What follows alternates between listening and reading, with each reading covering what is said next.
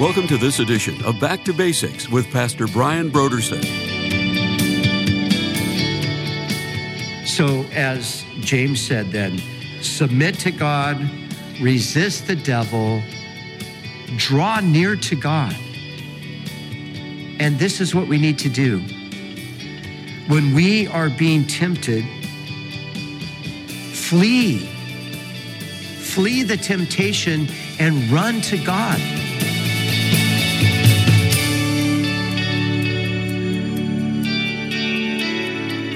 Today on Back to Basics, Pastor Brian continues the topic of spiritual warfare. Join us as Pastor Brian begins his teaching on Matthew, chapter 4, verses 1 through 11, in a message titled, The Tempter and Temptation.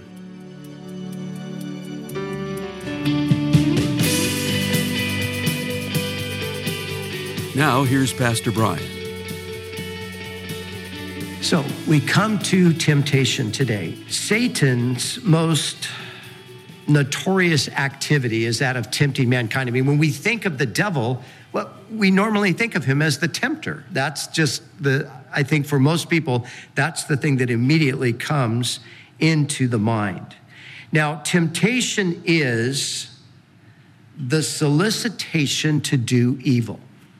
The solicitation to do evil. That's what temptation is. And it is the common experience of all people, whether you are a Christian or not. Everybody's tempted. The devil tempts all people. But he is especially targeting Christians. He puts forth extra effort in tempting Christians because he knows that if he can bring down a Christian, he can to some degree discredit the church and bring reproach to the name of the Lord. And that's really what he wants to do. And so that's one of the reasons why he tempts us. Another reason Satan will tempt you is simply because he hates you and he wants to destroy you. The devil is nobody's friend. The devil hates everyone equally. He wants to destroy everyone equally. He hates God primarily. So anything God loves, the devil hates. And guess what? God loves you. So the devil hates you. And therefore, he's going to try to destroy you by tempting you and getting you into sin, because sin, when it is full grown, brings forth death. James reminds us of that in his epistle, James 1:15. When Peter referred to Satan as a roaring lion seeking whom he may devour, he was no doubt thinking about Satan's activity in tempting men. A roaring lion seeking whom he may devour. The picture there is obviously a very destructive one. John Phillips wrote, he's a Christian speaker, author, writer. He wrote a commentary on Ephesians. And in his commentary, he gave a graphic picture of what this temptation looks like. Let me read it to you. He said, Satan has been studying human nature ever since man was created. Satan helped forge fallen human nature. He is a master psychologist. One person he assaults with the lust of the flesh, another the lust of the eye, someone else with the pride of life. The lust of appetite, the love of applause, and the lure of ambition are among the host of darts Satan uses to kindle fierce fires in our souls. He knows our weaknesses and strengths. He sends his legion of evil spirits to titillate our senses, inflame our desires, corrupt our souls, weaken our wills, deceive our minds, deaden our consciences, and distort God's truth. Satan has 1,000 wiles, and he never gives up. He never gives up. This is what he does, and he does it 24/7, 365 days a year, year after year, decade after decade, century after century. This is what he does. This is what we are faced with. So with death and destruction as the aim of the tempter, we cannot take temptation lightly.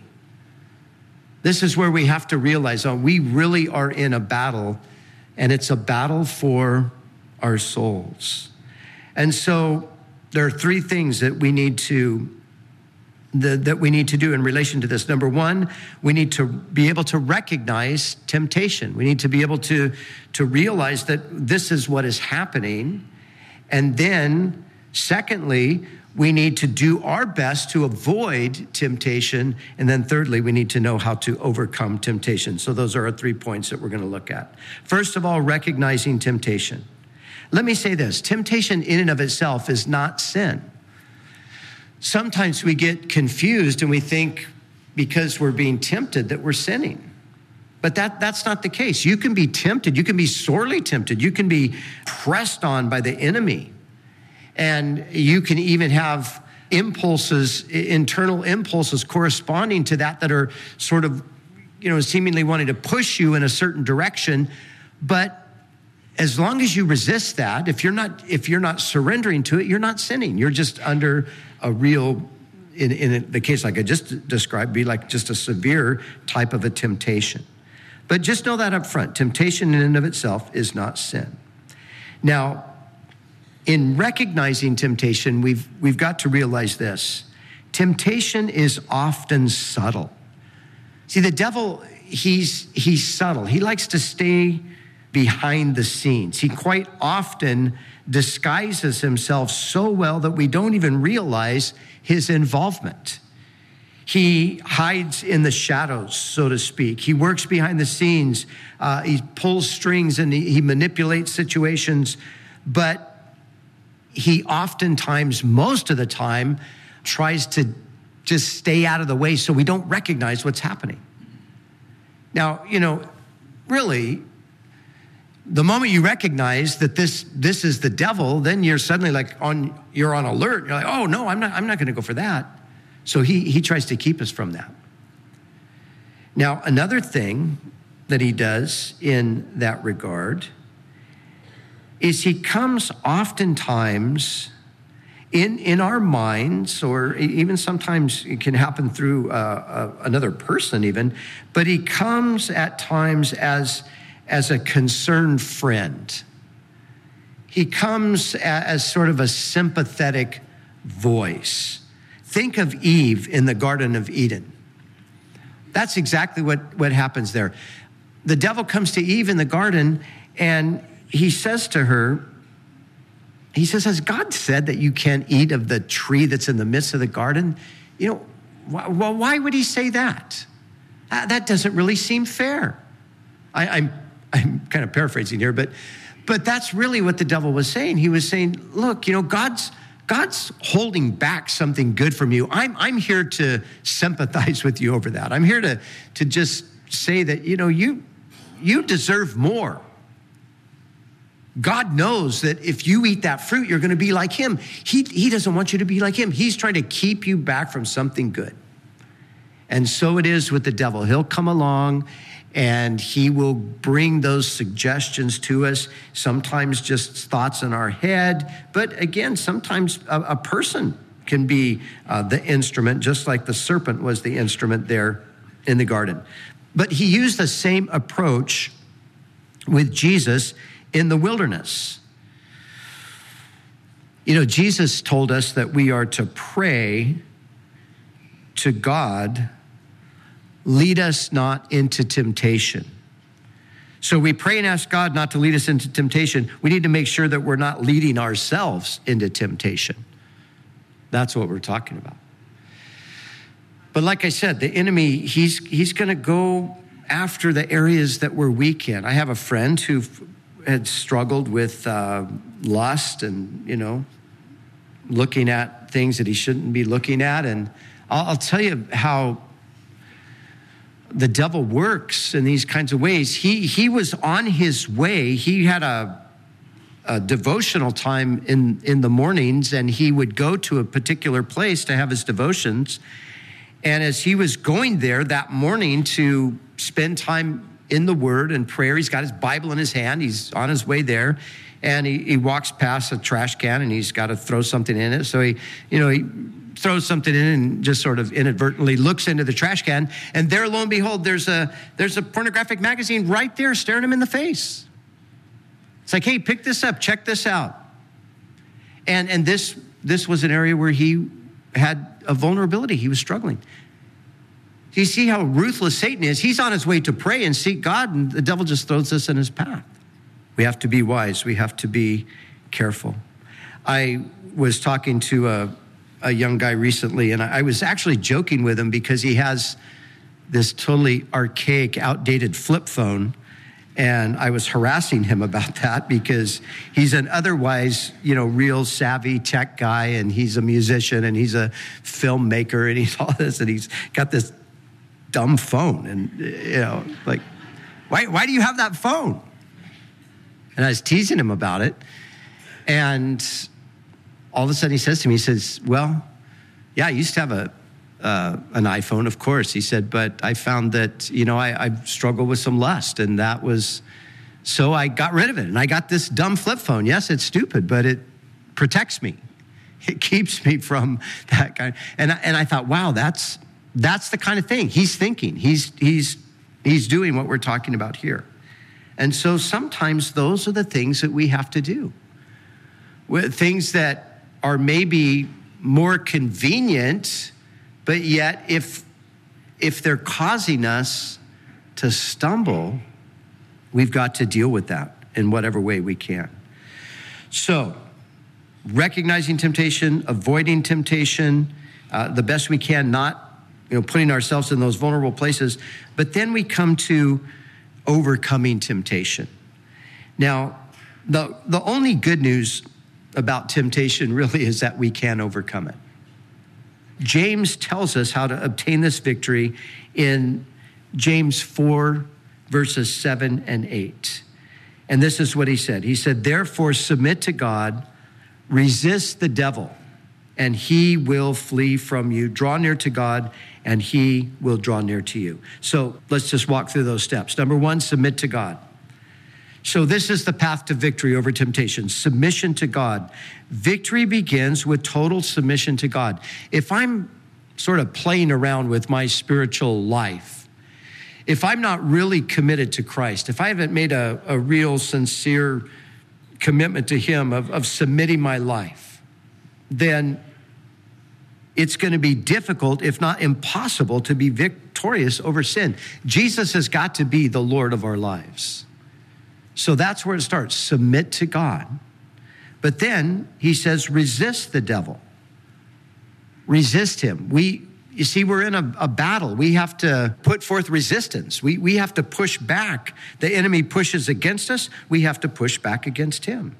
So resisting means that we stand in faith on the word of God against the temptations that Satan brings our way. And that's exactly what we saw Jesus doing in the passage in Matthew that we read together today. Did you see how every time Satan comes with a temptation, Jesus responds back to him with the word of God? And what he's doing there is he's modeling for us. Now, I want to point this out to you. Jesus had victory over Satan, not as a divine being, but as a human being. When Jesus resisted the devil in the wilderness, he wasn't resisting him as God. He wasn't saying, Satan, get out of here. I'm God. I could just obliterate you any second. He wasn't acting in his divinity. He's acting in his humanity. And so he's giving us a picture of how we as human beings as well can combat the devil and have victory over him. So what did Jesus do when he was tempted? Well, the tempter comes, and remember, he says, if you're the Son of God, turn these stones into bread. What does Jesus do? He says, it is written, man shall not live by bread only. You see, the response corresponds directly to the temptation. Devil says, take these stones, turn them to bread. Jesus says, but it is written, man shall not live by bread alone, but by every word that proceeds from the mouth of God. So Satan was defeated, but he comes back again, and listen to him this time. If you are the Son of God, cast yourself down, for it is written. Can you believe that? The audacity of the devil to quote the Bible back to Jesus? Did you know the devil knows the Bible? He knows it better than we do. and he will use it at times. He will quote it to us just like that. And of course, whenever the devil's quoting to you the Bible, know that there's a problem. And know that he's twisting it in some way. That he's trying to get you to misapply it in some way. But of course, Jesus knows that. And so Satan comes back with, for it is written, he shall give his angels charge over you. They shall bear you up, lest you dash your foot against a stone. And Jesus says, oh yes, but it is also written. See, this is why it's important for us to have a good, thorough knowledge of God's word. This is why we have to immerse ourselves in the word. Because sometimes the devil will try to use God's word. Well, after all, didn't God say this? You know, I was talking to somebody a couple of days ago, and they were telling me, and I've heard this a million times, but it's just kind of funny that I was hearing it again. They were talking about someone who's, just so insistent that smoking weed is good with God because God made all the herbs of the field and he said they're all good. So don't try to tell me that smoking weed's bad.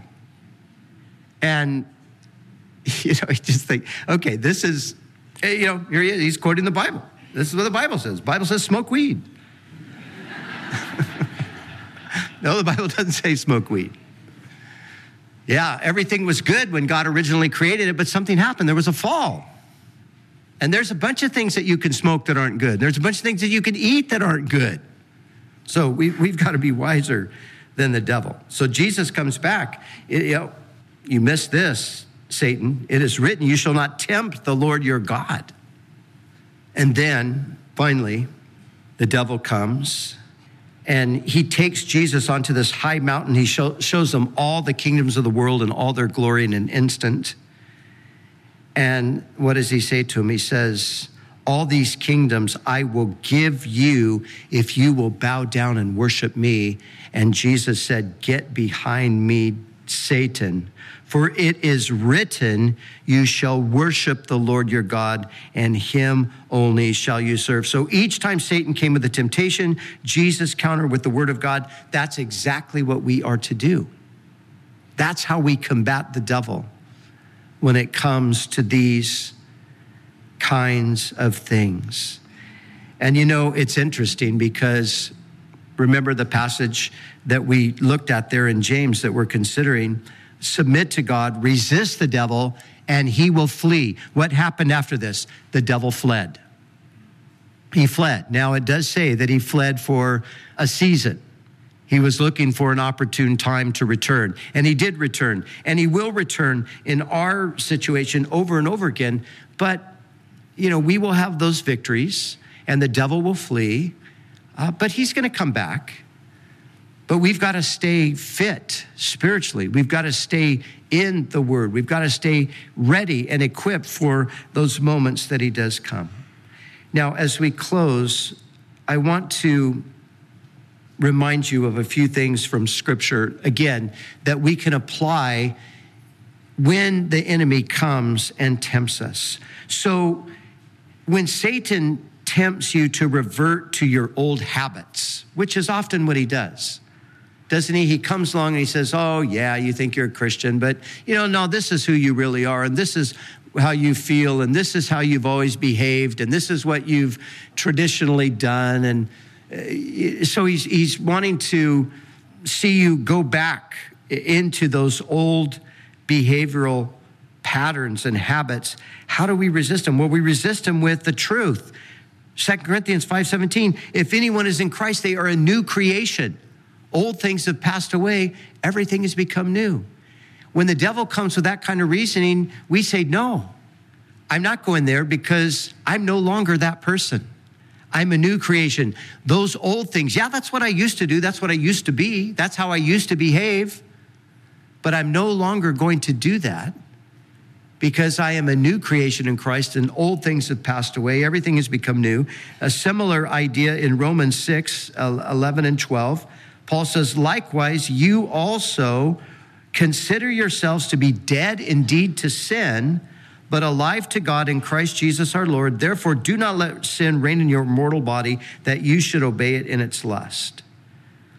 So when the temptation comes along, Paul says, you consider this truth, you're dead to that. You're dead to sin. You're alive to God through Jesus Christ. Yeah, I used to be alive to sin, but now I'm dead to sin. And we have to stand on those truths. We have to resist the temptation with that firmly under our feet. No, I'm a new creation. No, I'm dead to sin. When Satan tempts you with sexual immorality, perhaps, or to go back to substance abuses and things of that nature, things that are forbidden by God, we resist him with 1 Corinthians 6, 19 through 20. There, Paul says this, do you not know that your body is the temple of the Holy Spirit who is in you, whom you have from God, and you are not your own? You were bought at a price. Therefore, glorify God in your body and in your spirit, which belong to God. So you see, when the sexual temptation comes, or the temptation to put substances into your body that God has prohibited, say, wait a second, I can't do that. This is not my body. See, I used to do it with this body, but now this body's been redeemed. This body was bought at a price. The blood of God's Son purchased my body. It's no longer mine to do with as I please. It's his. So what I am to do now, because he's purchased my body, is I am to glorify him in my body and in my spirit, which belong to him. So as James said then, submit to God, resist the devil, draw near to God. And this is what we need to do. When we are being tempted, flee. Flee the temptation and run to God. Run to God. If you have to literally run, then you literally run. Just like Joseph had to run out of the house of Potiphar because Potiphar's wife was trying to seduce him and pull him into an adulterous situation, and she would not take no for an answer. Joseph ran from the house. And in the New Testament, when Paul says, flee youthful lust, and when James talks about fleeing here, no doubt that picture was in their minds. So there are times we flee, but we flee into the arms of God. We run to God. We run to his word. We run to him in prayer. We ask him to help us. We take our refuge in him. We turn away from that thing that's tempting us and trying to pull us in, and we turn to God. You know, sometimes it's as simple as you don't stay home at night and get into whatever you're watching that's getting you in trouble. You get out and you get to church. You get with God's people. You get with other believers. You get with them and you pray. You see, this is what we have to do. Resist the devil. Stand on God's word. And the great promise is Satan will flee. He will flee. And when he comes back around, just do it again, because that's what we're involved in. But God has the victory for us. It's ours for the taking. Let's take it.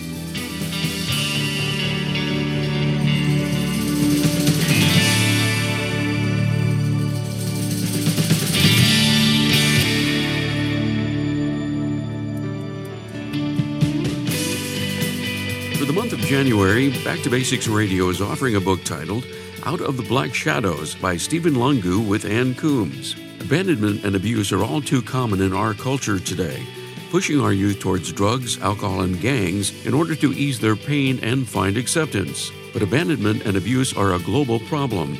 The late Stephen Lungu, one of Africa's greatest modern-day evangelists, experienced abandonment and abuse as a youth himself while growing up in Africa.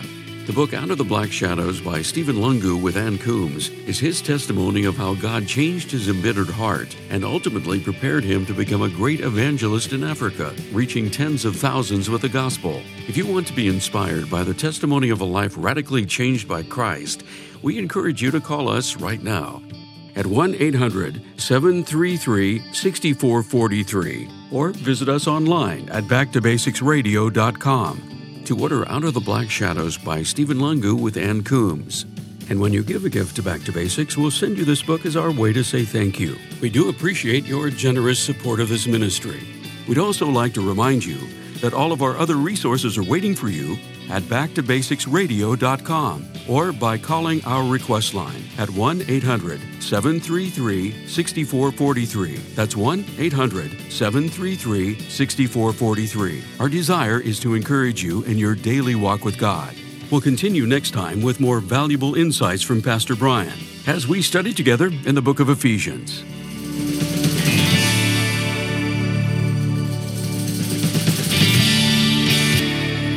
Back to Basics is the preaching and teaching ministry of Calvary Chapel, Costa Mesa, California.